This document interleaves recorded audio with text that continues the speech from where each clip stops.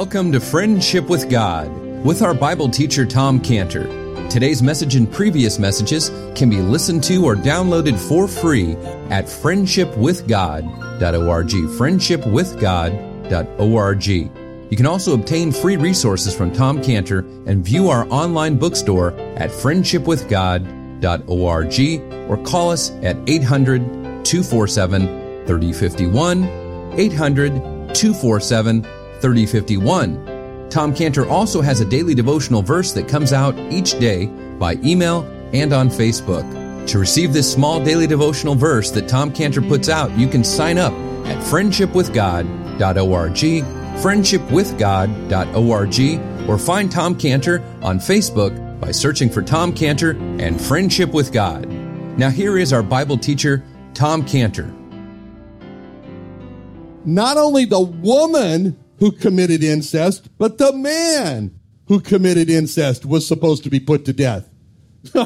So Tamar is saying, hey, boys, the execution's not complete here. You need my partner here at the side to be burned with me. So she says, go get them. Judah discerns who they are, and he realized, oh, I'm the one who's supposed to be killed next to her. And all the crowd stops, and they waits for Judah, who has to now come and explain to the crowd. And do you think that Judah was put to shame? On that? That's bad. That was an extreme shame for Judah. That was the utmost public shame for him. The very thing that Judah feared the most of being shamed and put to shame, it happened to him. And that public shame was so bad for Judah that Judah had no more future in Canaan. That was it for him. What happened there resulted in Judah in humiliation and shame leaving Canaan, and that's why the next time we see Judah, and it's not until chapter 43, he's back home again. Because Judah was put to such an extreme public shame on that day, he couldn't live with the Canaanites anymore. He was finished. And so he had to go home where he belonged. So, on this day, before everyone's eyes, Judah is seen as guilty. And on this day, he is publicly exposed of guilty of incest, a hypocrite, because he was about to cause the wrongful death of this Canaanite woman. That's a perfect shame for Judah to drive him out. So when it says in verse 26, Judah acknowledged them, nakared them, it's a really power-packed word, acknowledge, because it means far more than, oh yeah, that's my property, I acknowledge that's my property. It means that Judah acknowledged his sins. And that was a public acknowledgement for Judah. And when a person becomes a believer in the Lord Jesus Christ, it's so important that he make a public acknowledgement. That's why Romans 10 and 9 keeps talking about two parts of man. It says, if thou shalt confess with thy mouth the Lord Jesus, and shalt believe in thine heart that God hath raised him from the dead, thou shalt be saved. For with the heart man believeth unto righteousness, but with the mouth confession is made unto salvation. The heart and the mouth go hand in hand. And Romans 10:9 is, confess with thy mouth, believe in thine heart. Romans 10:10 is, with the heart, man believeth, and with the mouth confession is made. So, true belief in the Lord Jesus is with the heart, and that will drive the confession with the mouth. Belief is only true if it's backed up by confession. That's why it says in 1 John 4:15, whosoever shall confess that Jesus is the Son of God, God dwelleth in him, and he in God. Confession that Jesus is God. It's not just that Jesus is the Messiah, but that Jesus is God. And that's what separates false cults from the truth. Confession that Jesus is God. And Judah's confession was that he sinned, and his sin was worse than her sin, when Judah said in verse 26, she hath been more righteous than I. And what made his confession so real when he said that? Because he gave a specific to it. He didn't just say, well, yeah, I'm worse than her. He said, no, I'm worse than her because I gave her not to Shelah, my son. He was specific. What we see here in Judah, which really made this a real, authentic repentance and salvation. Authentic, repentant salvation is evidenced when a person openly confesses that Jesus is God. Authentic repentance and salvation is evidence when a person openly confesses he's a sinner. Authentic repentance and salvation is evidence when a person names his sin. And the last part is so very important in verse 26 when it says, he knew her again no more. Authentic repentance and salvation is evidence when there is a forsaking of those specific sins. And that's why Judah was a fornicator. Okay. But he repented of his sins. And from this point, Judah used to be a fornicator, but he's now described what it says in 1 Corinthians 6:9. 1 Corinthians 6:9. Know ye not that the unrighteous shall not inherit the kingdom of God? Be not deceived. Neither fornicators, nor idolaters, adulterers, effeminate, abusers of themselves with mankind, thieves, covetous, drunkards, revilers, extortioners, shall inherit the kingdom of God. And such were some of you. But you are washed, you are sanctified, you are justified in the name of the Lord Jesus and by the Spirit of our God. Fornicators shall not inherit the kingdom of God. Judah needed to, and he did, repent in order to not perish. As the Lord said in Luke 13:3, Luke 13:3, I tell you, nay, but except you repent, you shall all likewise perish. That meant Judah had to forsake that life, which he did. So now Judah can say, I once was a fornicator, but now I'm washed. Now I'm sanctified. Now I'm justified in the name of Jehovah and by the Spirit of God. So when Judah acknowledged his sin and confessed he was a sinner, Judah became just like Job. Judah became just like Job. This is very characteristic. He says, she's more righteous than me. Job says in Job 42:6, wherefore I abhor myself and repent in dust and ashes. Now keep in mind, this is the person that God boasted about. And the person that God boasted about is saying that he abhors himself and he repents in dust and ashes. And he said in Job 40 verse 4, behold, I am vile. What shall I answer thee? I'll lay my hand upon my mouth. Abraham, same way. In Genesis 18:27, Abraham said, behold, now I am but dust and ashes. Jacob, same. Genesis 32:10. I'm not worthy of the least of thy mercies and of thy truth, which thou hast shown on thy servant. Ezra, same. Ezra 9:6, and said, O my God, I'm ashamed and blush to lift up my face to thee. David, same, especially David. Yeah. Psalm 51:5. Behold, I was shapen in iniquity, and in sin did my mother conceive me. You know what he was saying there? David was saying there, sinners do not become sinners because they sin. They are sinners because they are born sinners. That's what he was saying. Isaiah, same. Isaiah 6:5. Woe is me, for I am undone. I am a man of unclean lips, and mine eyes have seen the King. Isaiah 53:6, the great Isaiah 53 chapter. All, and that's where you get it, all we like sheep have gone astray. We've turned everyone to his own way, every last one. Isaiah 64:6, but we all are as an unclean thing, and all our righteousnesses are as filthy rags, and we all do fade as a leaf, and our iniquities like the wind have taken us away. Peter, same. Luke 5:8. When Simon Peter saw it, he fell down at Jesus' knees, saying, depart from me, for I am a sinful man, O Lord. Prodigal son says it best. In Luke 15:18. I will arise, go to my father, and say, Father, I have sinned against heaven before thee. No more worthy to be called thy son. You show me a person who comes to the Lord Jesus Christ with two statements. I have sinned, and I'm not worthy, and I'll show you a person who's saved. You show me a person who comes to the Lord Jesus Christ to become a Christian, but doesn't make those statements, I have sinned and I'm not worthy. And I'll show you a person who's in danger of having the Lord say to him when he's trying to get into heaven, Matthew 7:23, I never knew you. Depart from me, you that work iniquity. See, the publican is the one who got it right. In Luke 18:13, publican standing afar off would not lift up so much as his eyes unto heaven, but smote upon his breast and saying, God be merciful to me, a sinner. See? Those are not just the 1, 2, 3, repeat after me words of now just say I'm a sinner.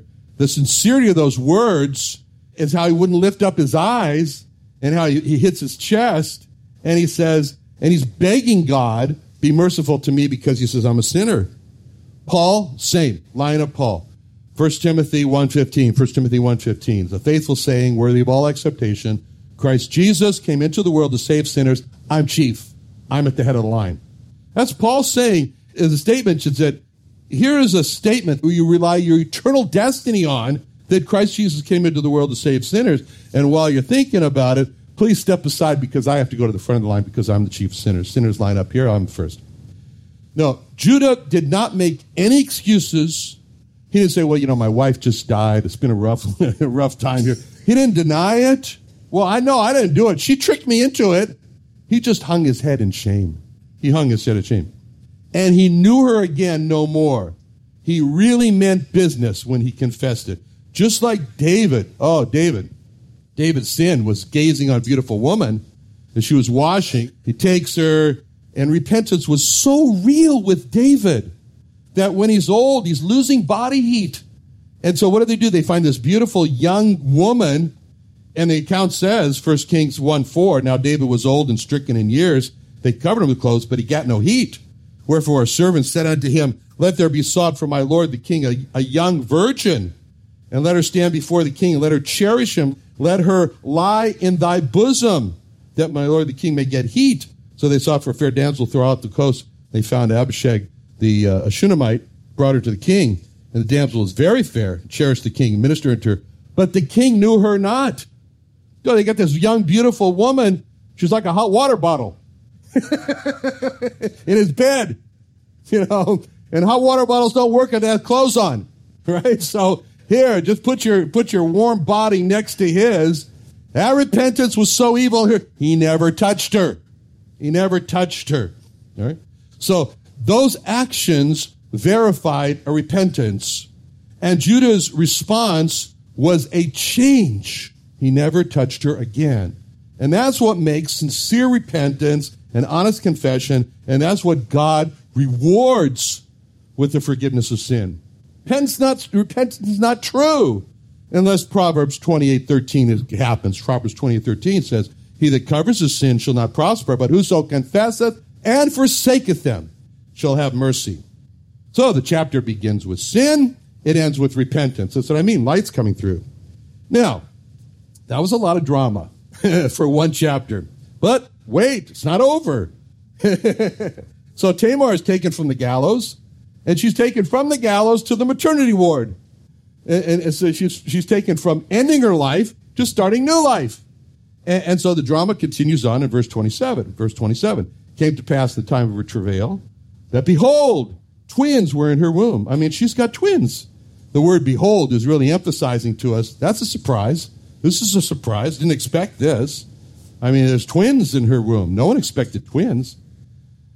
So now we're taken to the time of her delivery, as Tamar's in labor. And here's another surprise in verse 28. It came to pass when she travailed that the one put out his hand, the midwife took and bound upon his hand a scarlet thread, saying, this came out first.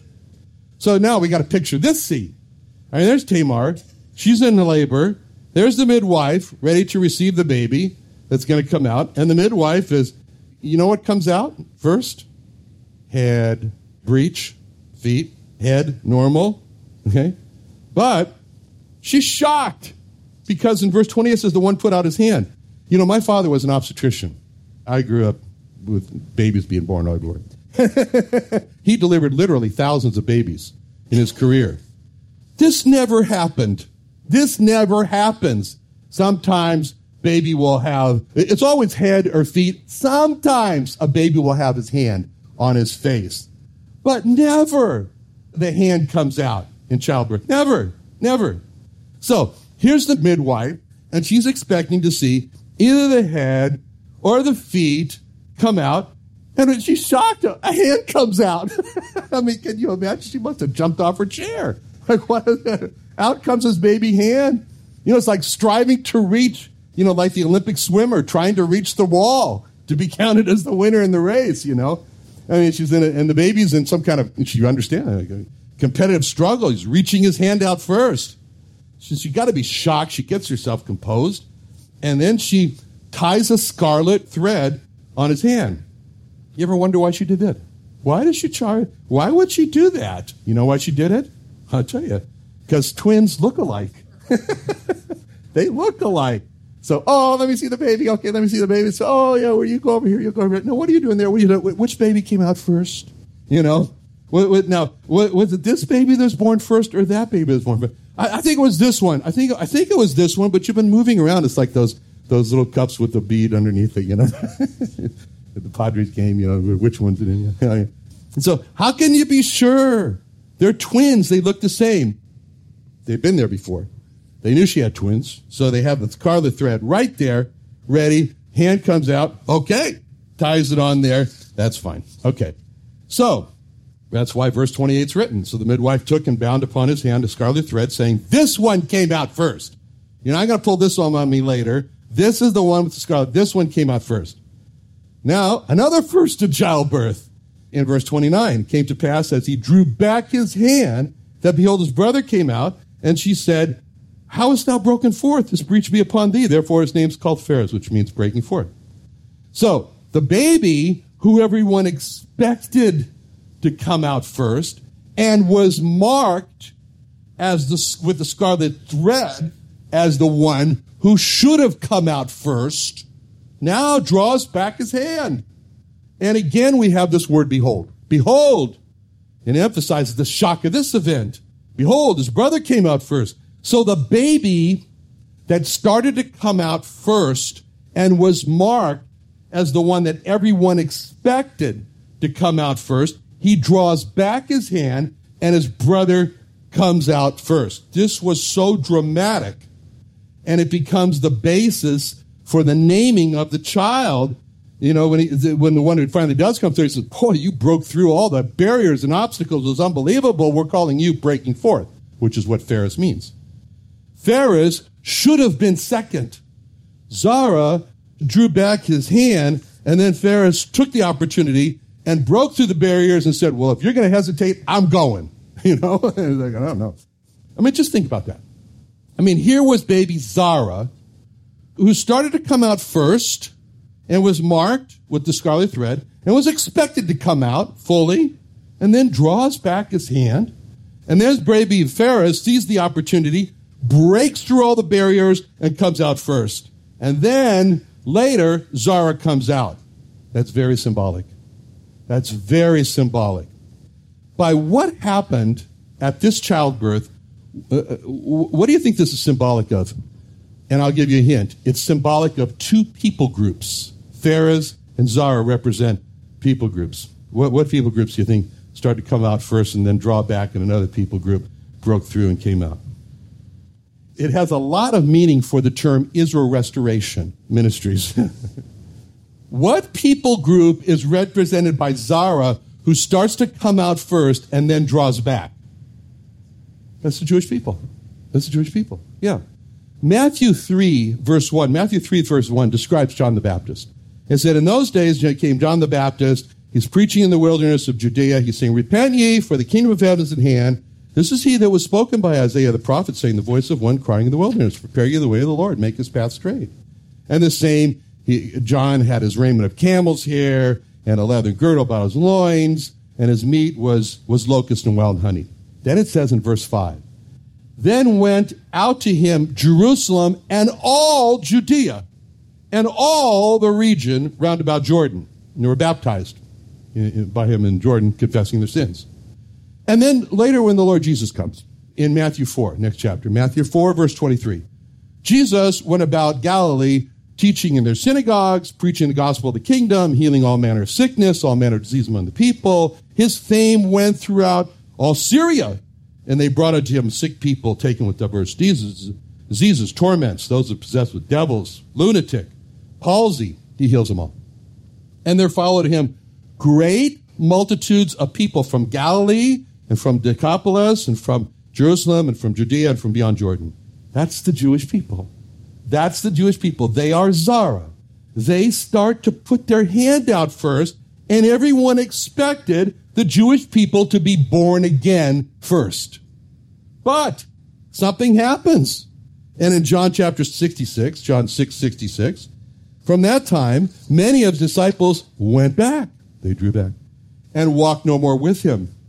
And then the summary statement is in John 1:11. John 1:11, he came unto his own received him not. They drew back.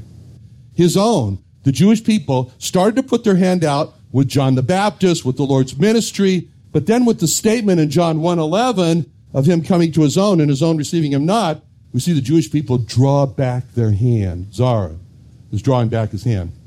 And then something amazing happens. Something amazing happens, and we start to see the glimmer of this before the book of Acts in Matthew 8:8. Matthew 8:8.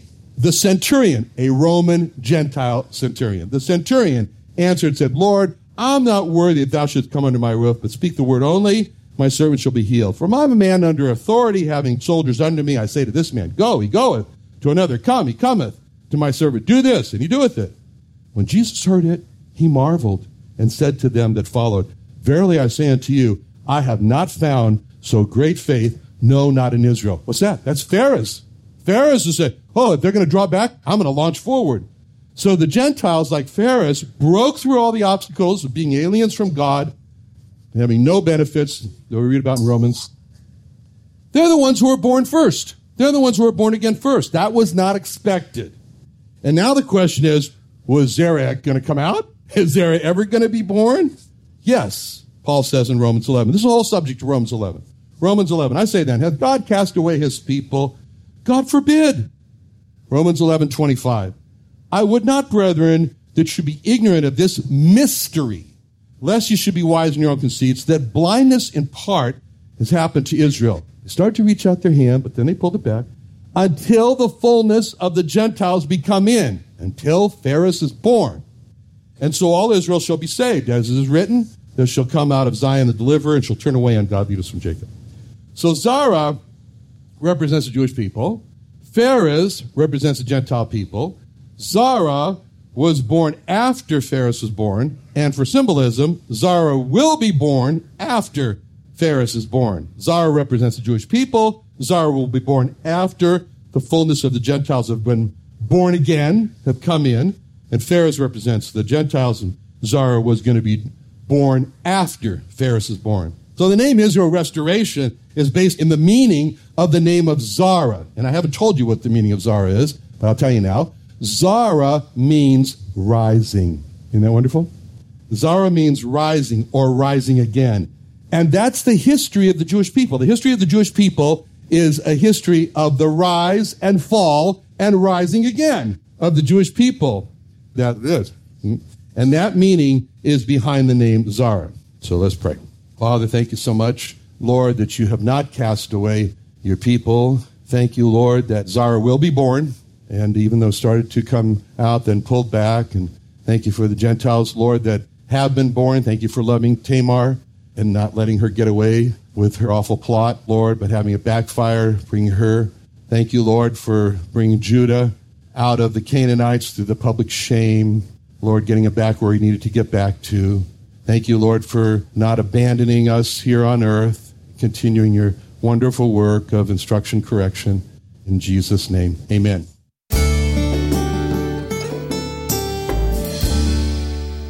Another wonderful day studying the Bible with our Bible teacher, Tom Cantor, here on Friendship with God. Don't forget that today's message and previous messages can be listened and downloaded for free at friendshipwithgod.org, friendshipwithgod.org. You can also go online to find free resources from Tom Cantor and our online bookstore at friendshipwithgod.org. You can also find Tom Cantor on Facebook, and you can also go to friendshipwithgod.org to sign up for his daily devotional verse. Now, Tom Cantor is also the founder of Israel Restoration Ministries. You can visit that website at israelrestoration.org. Or you can write Tom Cantor at P.O. Box 711-330, P.O. Box 711-330, Santee, California. That's S-A-N-T-E-E, Santee, California, 92071. Or you can email Tom Cantor at friendshipwithgod.org, Tom Cantor at friendshipwithgod.org. Or for more information about Tom Cantor and Friendship with God and Israel Restoration Ministries, call us at 800-247-3051. Sunday Night Church is back. Join Friendship with God Bible teacher Tom Cantor at the new Friendship with God Fellowship every Sunday night at 5:30 p.m. at the Creation and Earth History Museum in Santee, California. Join us early each Sunday at 4:30 p.m. for food and fellowship with Sunday evening services to follow at 5:30 p.m. Watch Tom Cantor and the service on YouTube Live, located on the Friendship with God website. Enjoy encouraging teaching from our Bible teacher, Tom Cantor, in a relaxed and family-friendly atmosphere. Sunday Night Church is back, so join us at the Friendship with God Fellowship every Sunday night at 5:30 p.m. at the Creation and Earth History Museum at 10946 Woodside Avenue North in Santee, California. For more information, call us at 800-247-3051, 1-800-247-3051, or visit friendshipwithgod.org. That's friendshipwithgod.org for the Friendship with God Fellowship.